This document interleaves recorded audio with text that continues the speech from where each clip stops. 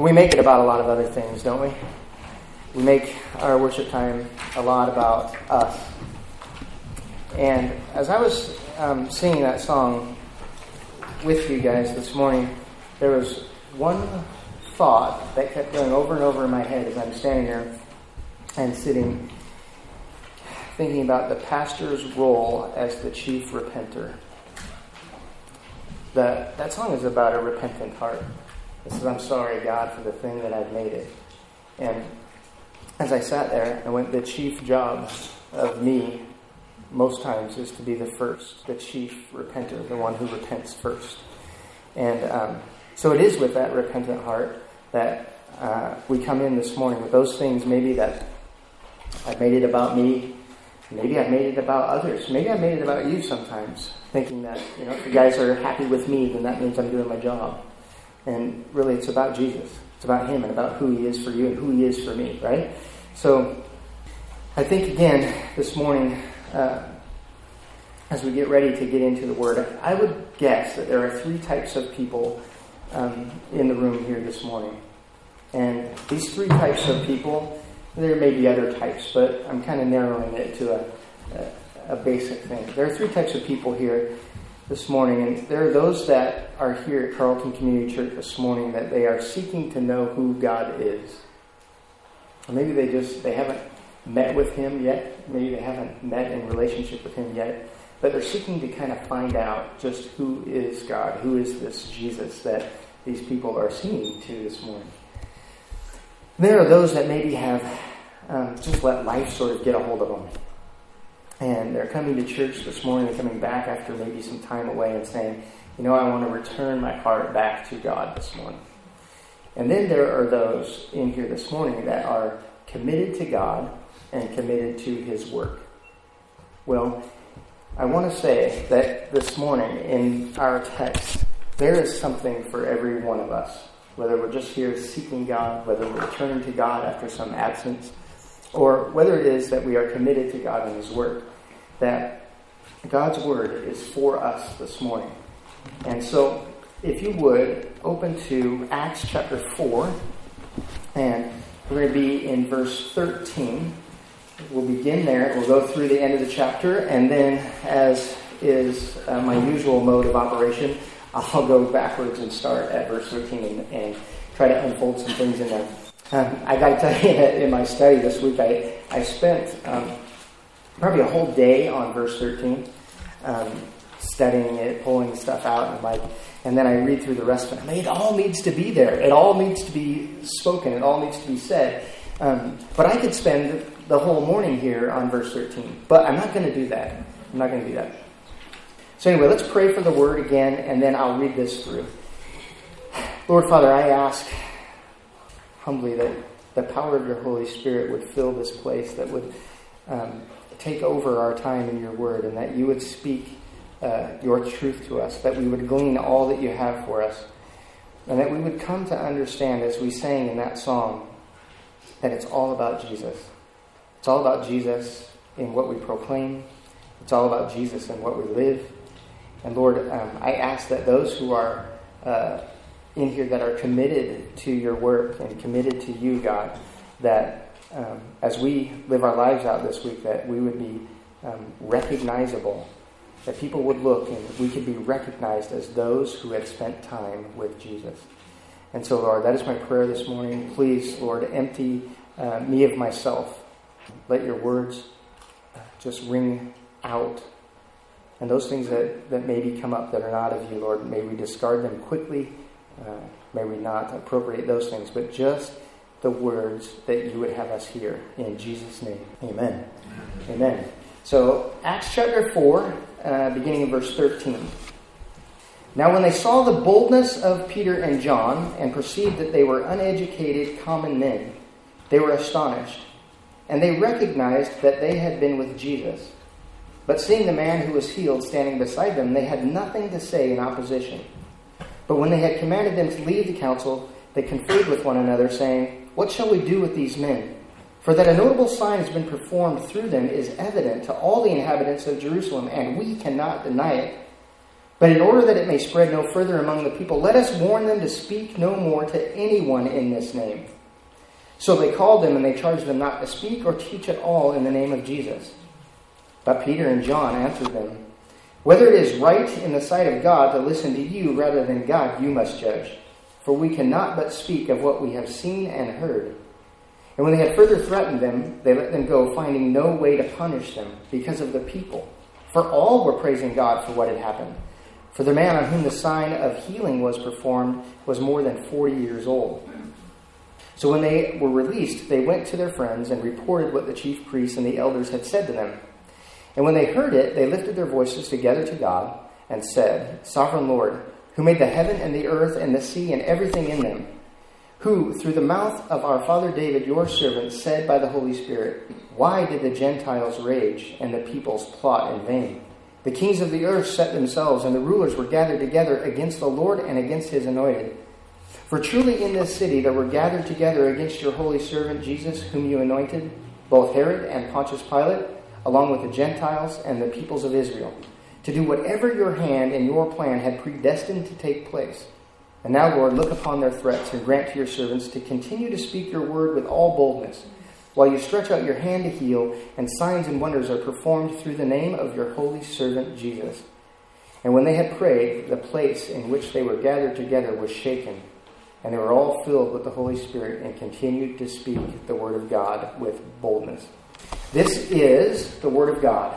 Thanks be to God. So, in our text today, there's a lot to see. And mainly what I think, a couple of points that we should look at, is that the true witness of Christ, it demands a response. You see, that when God is present, it's not ambiguous. We talked last week about the reality of Christ, that when Christ is there, he is really there. And I say this, that when the witness of Christ is present, that it's not an ambiguous presence. It is to say that when God is present, he is the only reality that there is. There is but one reality, and that reality is Jesus Christ. That is the reality. It's the way the world works. It's the way things just are. It's the way things work. And it's not ambiguous. It's not something that we say, well, I don't understand what's going on here. No, Christ is the reality that we see. And then there's a response to Christ, and it's not ambivalent. We can't be ambivalent to Christ. There is no such thing. I don't believe that there's any such thing as being ambivalent to the presence of God. That God is here. It demands a response. And you will. You will respond. Again, it's not ambiguous. The presence of God is not ambiguous. It is clear that God is present, that God is here. It is clear that God is in this room right now, that God is present. And it is also clear to me and to what the Word of God says that in this room, you cannot be ambivalent. You can't just say, I don't care about this. I don't know. I don't think. I'm not going to respond whatsoever. I'm just going to sit and just be warming up this seat. And I'm just going to sit here and I'm not going to let any of this affect me. It is impossible. I believe that it is impossible. And I believe that the Word of God here is going to clearly point this out to us. Because remember that Jesus, when he was in Revelation and he's revealed himself in chapter 3, and he's revealed himself to the Laodiceans, right? And in verse 15 he says, I know your works, that you're neither cold nor hot. I wish that you would either be cold or hot. So because you are lukewarm and neither hot or cold, I will spit you out of my mouth. You see, there's no room for lukewarmness. There's no room for ambivalence. But I'm going to dare say that it is impossible to be ambivalent. It is impossible to be lukewarm. It's impossible. We're going to see this. So, next I have a question that I want to ask you, and I'm asking of myself, and I think was being asked here, is how does the world identify you? How does the world identify you? How are you identified in the world? How are you seen? How are you known? In some ways, we are seen as a father my son is over there and some of you know him, and you would say, that is Dylan's dad. That's an identifying mark of who I am. There's many other things that we have that come at us that kind of give us some sense of identity, of who we are. Well, when you think about, and I think about young people in the world, one of the things that young people are really searching for, that they're really after, is identity. Who am I? Who am I? And what does it matter? What does it matter who I am? I especially think of this when I spend a lot of time in the juvenile detention center, not as a juvenile. But when I spent time there with kids, with young kids, most of the problems that I saw that were going on in their lives was a false sense of identity. They had grabbed an identity that either their home life told them it was, this is who you are. And they believed that lie. Or internally, from maybe past mistakes, they identified themselves only with that mistake. I'm just this. I'm only ever going to be that. Right? And I believe that those identifiers are a lie from the pit of hell. I really do. I think also that our world forms then, our worldviews are then formed by a false identity. And their worldviews are definitely formed by that identity. They view the world in the picture that they've been given, in the identity that they hold on to. Well, you see, this worldview, it's false, but it's handed to us. It's handed to us by society. It's handed to us by schools. It's handed to us sometimes by our family and our friends. People we love and care about say something to us, and maybe not even with ill meaning, but they say something, and then we grab a hold of that and say, this is who I am. This is all that I am. And it's a mistake to grab that and have that be our worldview. Well, I've been reading this excellent book on evangelism that one of our dear sisters here in the congregation gave to me.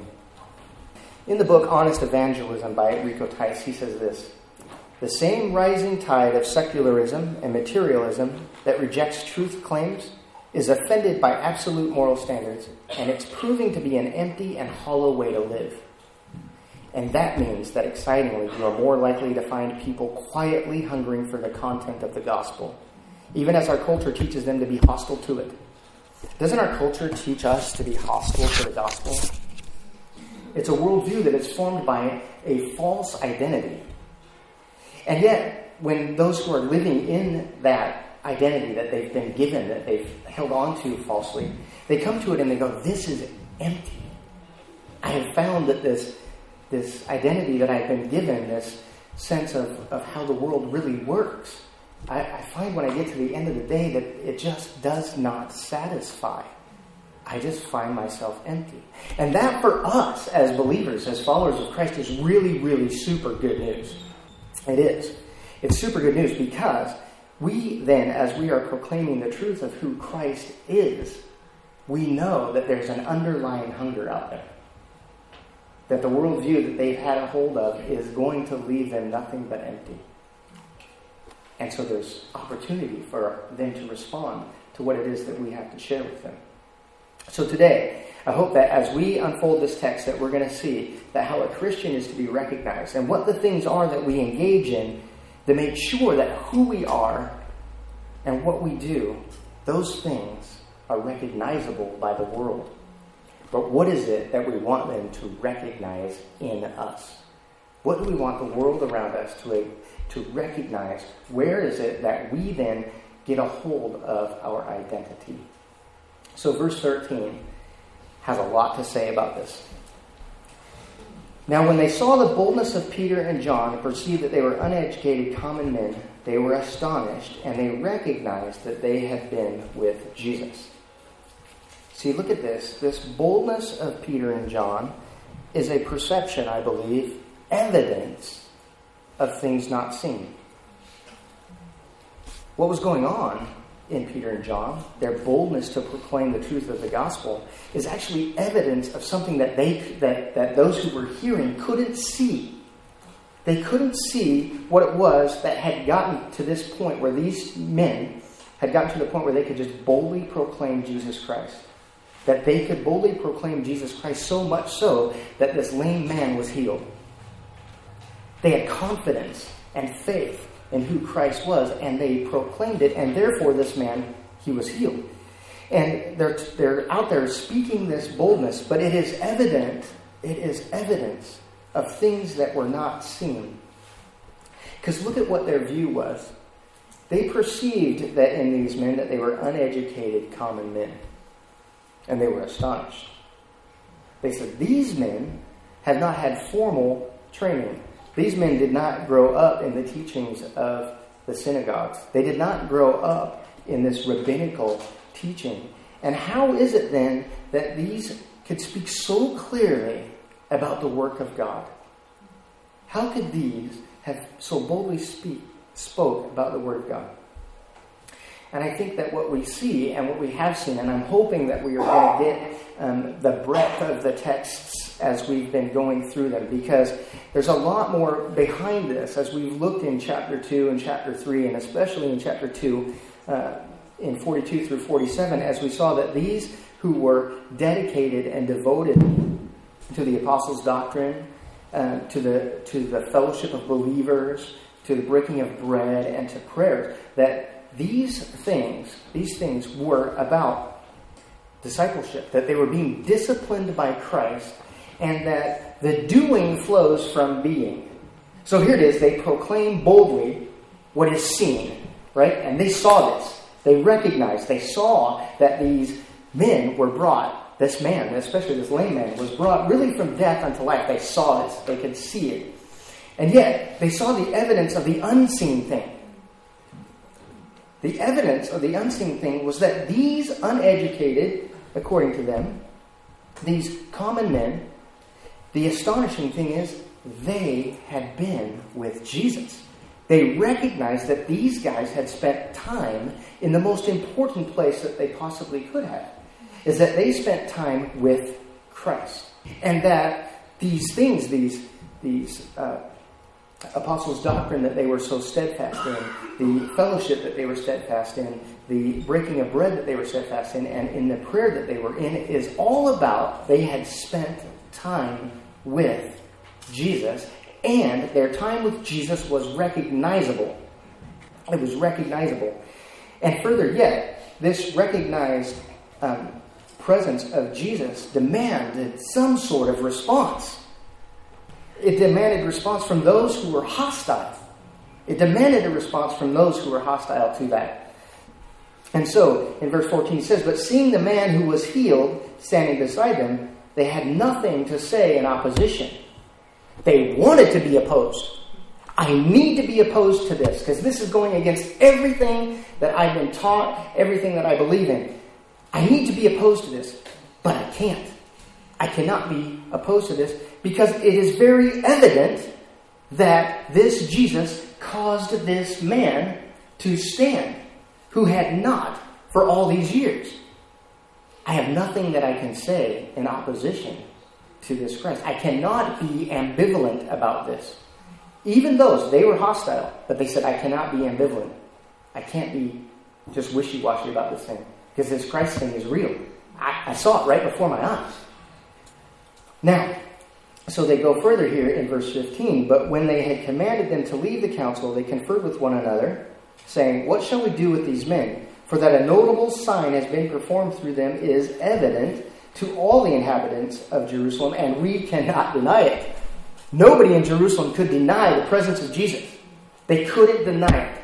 They couldn't be ambivalent about it. Something has to happen. There's hostility, and yet there's hunger.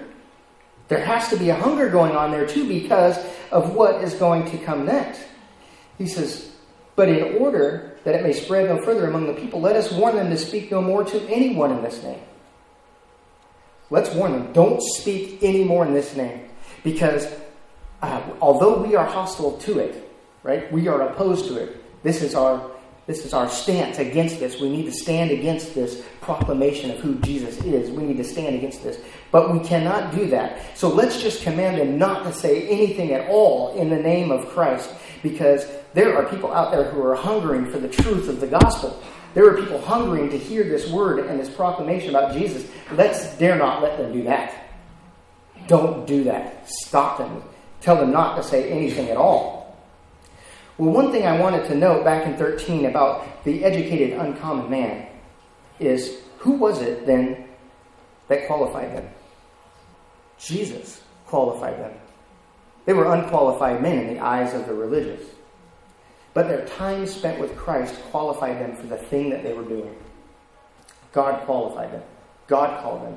And through Christ and their time spent with Him, right? Through being in the presence of Christ, the unexplainable was explained.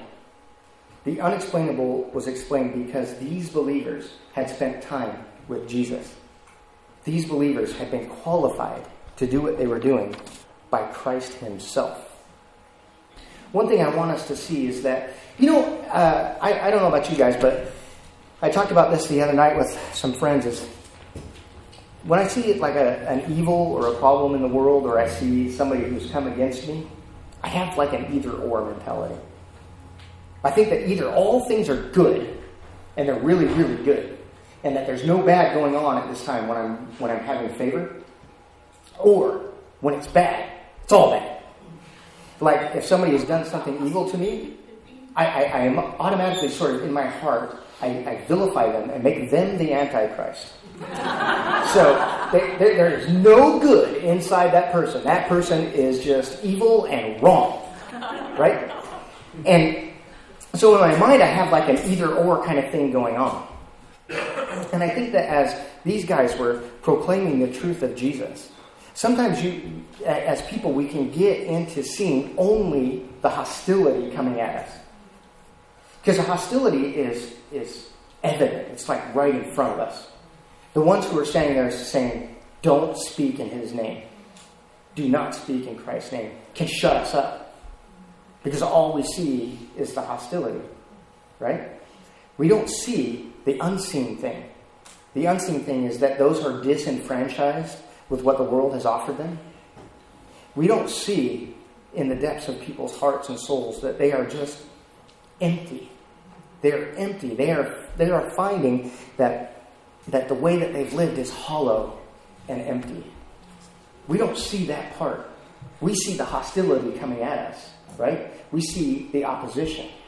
But underlying the unseen thing is that there are people hungering and thirsting for what God has. Now, this hostility, this evidence, right, that has seen this hostility and yet a hunger going on at the same time, that people are striving and desiring to be with Christ. They are desiring the things that these guys are proclaiming, right, is there's evidence that there was time spent with Christ, and this time spent with Christ produced a Holy Spirit witness of Christ. Their time spent with Him, that's an unseen thing. It's an unseen thing to us sometimes, especially when we have opposition coming at us. We just don't see that, yes, at the same time, while we are being opposed, that we are also having favor. And I think God operates this way in us a lot. We say either or, and God says no. Both and. Both and are going on. Yes, there is hostility, but there are those who are hungering and thirsting for righteousness. There are those who are hungering and thirsting for the truth of the gospel. Keep presenting it against all hostility. Keep presenting the truth of who I am. But we cannot do that. We cannot do that unless we have spent time with Christ ourselves. Doug and I were talking about this over the phone this week, is that I believe this in the whole core of who I am, is that we cannot evangelize and proclaim the gospel to the world. We cannot give it away if we don't possess it. We can't give away something we don't have. And we need to spend more time with Christ so that when we go out and we proclaim the truth of the gospel, it will be evident that this person, this man, this woman, whoever you might be, has spent time with Jesus.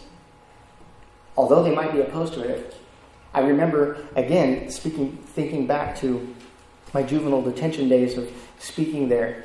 I got through and I had delivered this message, and I thought that I had done a good job and that I had thoroughly explained everything. And there was a young man who sat in front of me, and I said, hey, so how do you respond to this? What are you going to do with what I said to you? He says, I don't like anything you said. He said, I don't believe any of it. I don't believe one word you said. I said, oh. So I'm a little taken back and kind of like a little hurt. Maybe I just didn't do my job. And he goes, but I can tell you believe it. And I said, well, there's a victory, right? He could tell that I believed what I said, and that there must have been some evidence of my time with Christ, right? There must have been some evidence that I had spent the time with Christ, that in front of him he said, that guy believes what he's saying. That guy believes it. That guy is living what he's telling me, right? And he may reject it. But there are those that probably heard the same message at the same time. So both and is going on, that were hungry and thirsty for who God is for them. So verse 18, he says, so they called them and they charged them not to speak or teach at all in the name of Jesus. In verse 19, that Peter and John answered them, and they said, whether it is right in the sight of God to listen to you rather than God, you must judge, for we cannot but speak of what we have seen and heard. You can't help but speak of our time spent with Christ, can we? They could tell you to stop. And if you stop, have you really spent time with him? If you've really spent time with him, you can't help it. It cannot be helped. You tell me I can't speak about Christ, but Christ is in me. It's who I am. It's who I've become. He has empowered me to speak this, and I can't speak anything else. I can only speak that which I have seen and that which I have heard. I have seen Jesus. I have heard from him. I am in personal relationship with him by a matter of practice. That on purpose, I spend my time with Christ. And so as I spend my time with Christ, and you tell me, don't speak in the name of Christ. Teach no more about this Jesus. You could teach about God all you want. You could actually teach the Old Testament if you want to. You could stand here and proclaim all that the Old Testament has to say. We're okay with letting you do that. We're even okay with letting you proclaim the name of God. We're okay with you doing that too. But do not speak or teach in the name of Jesus, they would tell him. He says, we can't but not speak of Jesus, because we have seen and heard him. We have understood the power of who Christ is for us. And I can't do anything else except speak that which I'm in relationship with. I'm just constantly with him, and I'm constantly being fed by him. I can't help but say what it is that Christ has told me to say. I can't help but do that. I hope that that is true of all of us. In verse 20 says, as he says, for we cannot speak of what we have seen and what we have heard, right? We can't speak but what we have seen and what we have heard. I think back to Acts 2:42, that they were steadfast in the apostles' doctrine. They were steadfast in fellowship, steadfast in the breaking of bread, steadfast in prayer. The thing that dawns on me about that verse, and why I think it's peppered throughout what it is that we are looking at, why I think it is the theme of all we need to really look at about being a Christian. What does it mean to be a Christian? What does it mean to be a Christian church? It means spending time with Jesus Christ. In reality that I have spent time with Christ. What we don't see in this is that we could take the idea of being steadfast in the apostles' doctrine, being steadfast in fellowship with believers, being steadfast in breaking bread together, in sharing with one another, steadfast in prayer, and yet it only be an exercise of religious practice. But this is not about religious practice at all. It is not in one way about religious practice. As we were singing in that song, I want to get back to the heart of worship. Sorry for the thing that I've made it. Sometimes we've made Acts 2:42 a religious practice. We've made it about religion, about having a time in the Word of God that I've got this mapped out for me. And so I'm going to spend from this time to this time in the morning in the Word. And I'm going to hang out with these people. And I'm going to share with them and all this stuff. But never, ever in those things have spent time with Christ. Because it's all about Jesus. It's only about Jesus. It's only ever been about Jesus. But it's about being in his presence. It's about being in relationship with him. No religious practice can do what made these guys do what they did. There's no religious practice whatsoever that could make them stand there and have men be astonished that these uneducated, common men and women who are in this room, there's no religious practice that could cause the world to take one look at you and say, that guy, that gal has been with Jesus. I can tell that they have spent time with Christ. No religious practice can do that. None. But I think that this Acts 2:42 is a good model for us about spending time with Christ. We spend time with Christ in his word. We spend time with Christ. Because doesn't faith come from hearing, and hearing by the words of Christ? Romans tells us that, right? And then also the idea of fellowship with believers. It's fellowship with believers, but it is also, and more importantly, fellowship with Christ. As those who are in fellowship with Christ are gathered together with us who are in fellowship with Christ, we are then in fellowship with each other. But the fellowship begins in fellowship with Christ. The breaking of bread, right? The sharing of all things. This breaking of bread is also a great picture to me of our time spent in communion. Our time in communion is to commune with Christ together. We go and commune with him. We are in his presence. And as we were talking about this on Friday night, you know, when you come to the throne of God and when you come to his presence, when you come to the communion table, when we come in here this morning for worship, what do we bring to our relationship with Christ? We bring nothing except our sin. That's all we bring. We bring into our relationship with Christ sin. We bring it to him, but in his presence, he cleanses us, right? We confess our sins to him, and he is faithful and just to cleanse us, right? And to fill us then with his righteousness. Let's look at verse 21 and 22. And when they had further threatened them, they let them go, finding no way to punish them because of the people, for all were praising God for what had happened. For the man on whom the sign of healing was performed was more than 40 years old. Look at this. There is no charge that can come against us when we're praising God. The world cannot charge us as we are praising God. They might think that we're out of our minds, right? There might be a tad bit of hostility toward us from worshiping God, but they cannot bring a charge against us. What charge could they bring against us? These guys are praising God. They spent time with Christ and they can't help but praise God. It's recognizable, our praise is recognizable that we had spent time with Christ. And look at this. They couldn't punish the proclaimers of the gospel because the people had witnessed that they had been with Christ and they were praising God for it. And they're like, they cannot even do anything against him because it was obvious what had happened to this man who was more than 40 years old. That because the presence of Christ was there in these men, that this man was healed. They could bring no charge. They could bring no charge. Well, I say this, that praise of God makes us recognizable. As we praise God, it becomes recognizable that we have been with Christ.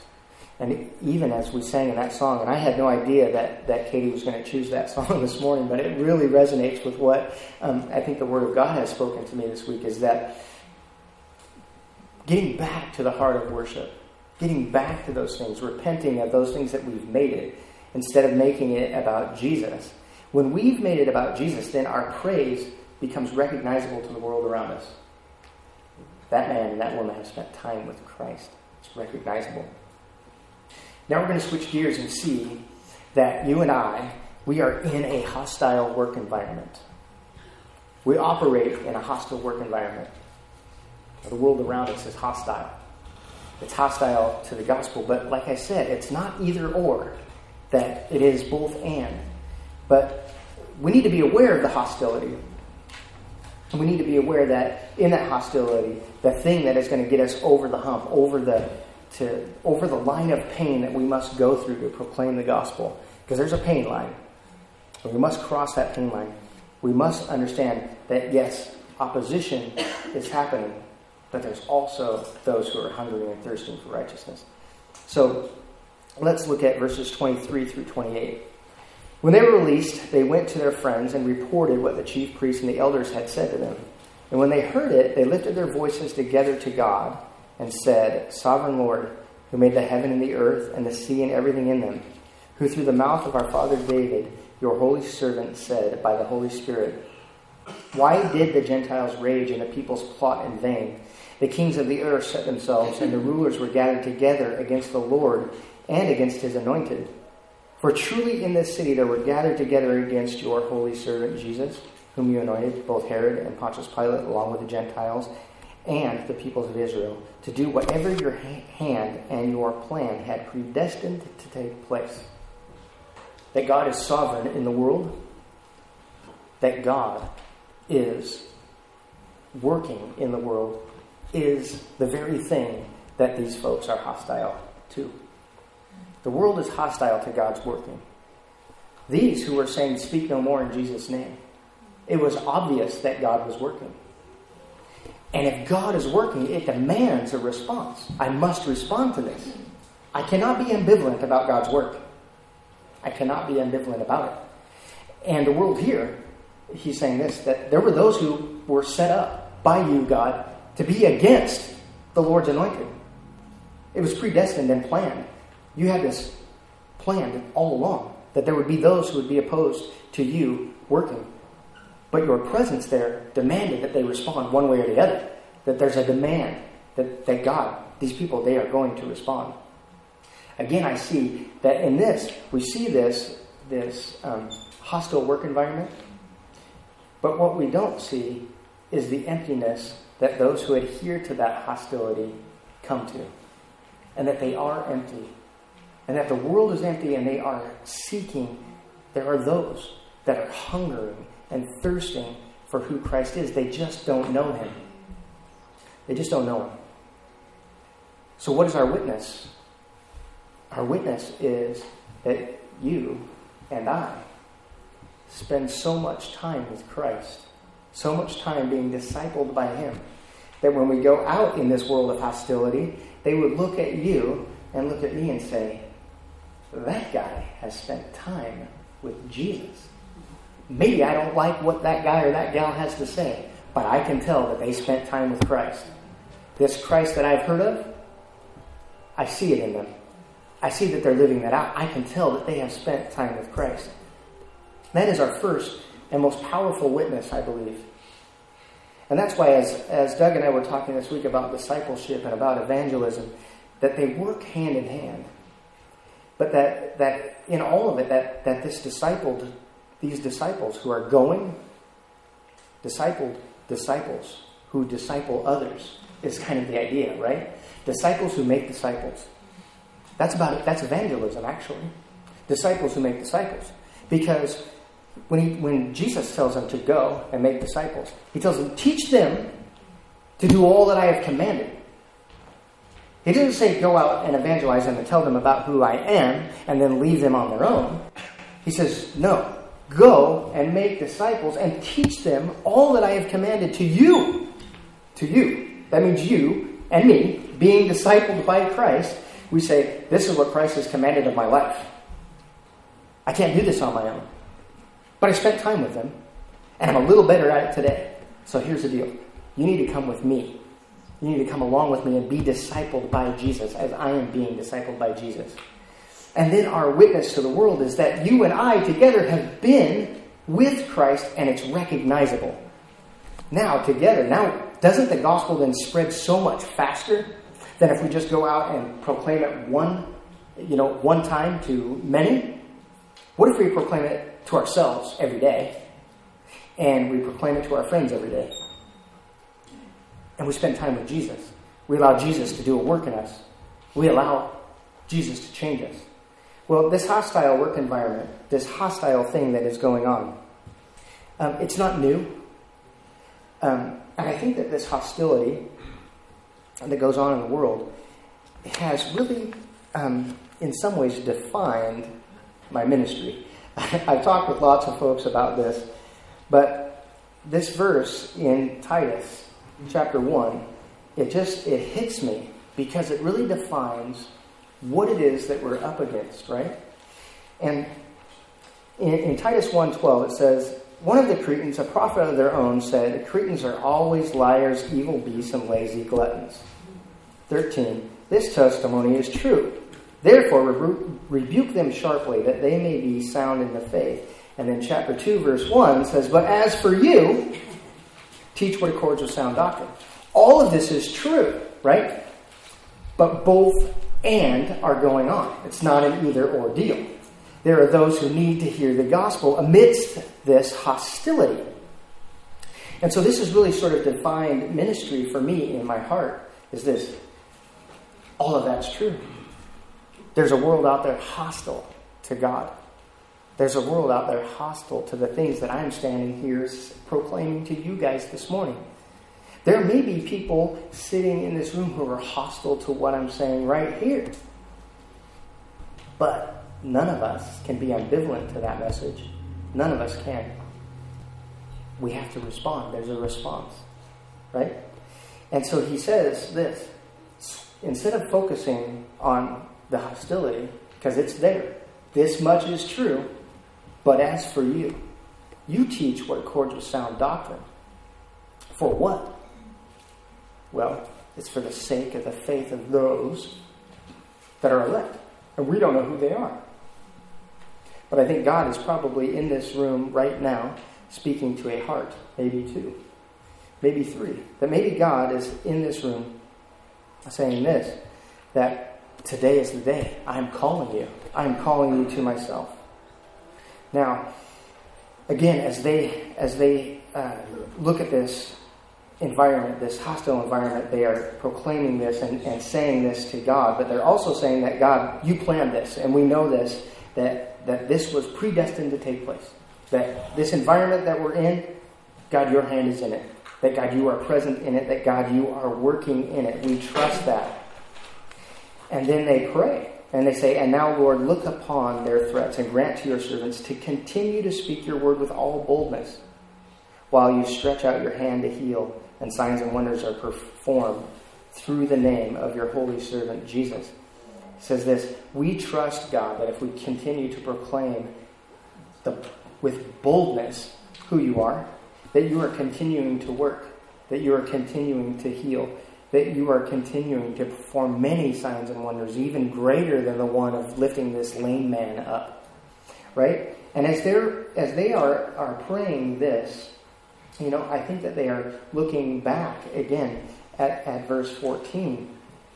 And they are saying that seeing that this man was healed, let's continue to see you do that work. I've seen you work, God, and I trust that the work that you've done in the past, you're going to continue to do. That you're going to continue to do that work. And so while there might be hostility and all kinds of things coming up against us, please, Lord, give us the power to speak with all boldness the evidence that we have spent time with you, that you have spent time with us, and that because of the time that Christ has spent with us, that we then are changed. And then, verse 31, here's Holy Spirit evidence that the hunger is going to be met. And when they prayed, the place in which they were gathered together was shaken, and they were all filled with the Holy Spirit and continued to speak the word of God with boldness. See this, that blessed, in Matthew 5:6, blessed are those who hunger and thirst for righteousness, for they shall be satisfied. Right? They shall be satisfied. There's a world out there that is absolutely dissatisfied with the way things are. And yet, they're being taught in our schools and in some of our homes, they're being taught to be hostile to the gospel. But yet, there are those that are hungering and thirsting for righteousness. Could it be that they recognize Jesus in you, and then their souls will be satisfied with who Christ is? So I want to conclude this, that in Romans 1:18 it talks about the message of the cross being foolishness and being powerful. It's both and. It's both and. Sometimes we want it to be just either. We want it to either just be powerful as we proclaim it, and then when we see that it's received with the idea that the hearer thinks it's foolish, then we shut up. We stop proclaiming the truth. And these guys prayed for boldness, that this is going on at the same time, that it is both foolish and powerful. It is met with both hostility and hunger. Our message is met with both hostility and hunger. But it demands a response. And so this morning, as I think about that, we should ask ourselves that question: which one are we? Are we hostile to the message of the gospel? Or are we hungry for it?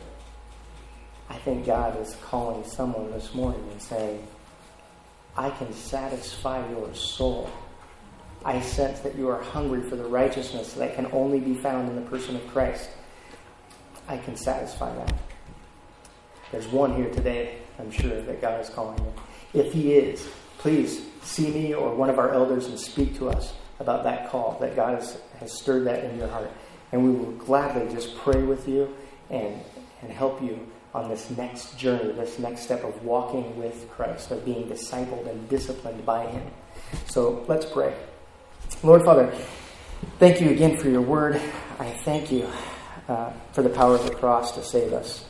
I thank you, Lord, that you operate in the both and not the either or. That when you saw me in my wretchedness, you didn't just discount me and say, that's who he is, I'm done with him. But you also saw that there was a deeper hunger in my heart and in my soul for you and for your righteousness. And so you saved me. I pray, Lord, that this morning there's one who heard that message, that today is the day of salvation for them. And we will give you great praise for all that you have done. In Jesus' name, amen.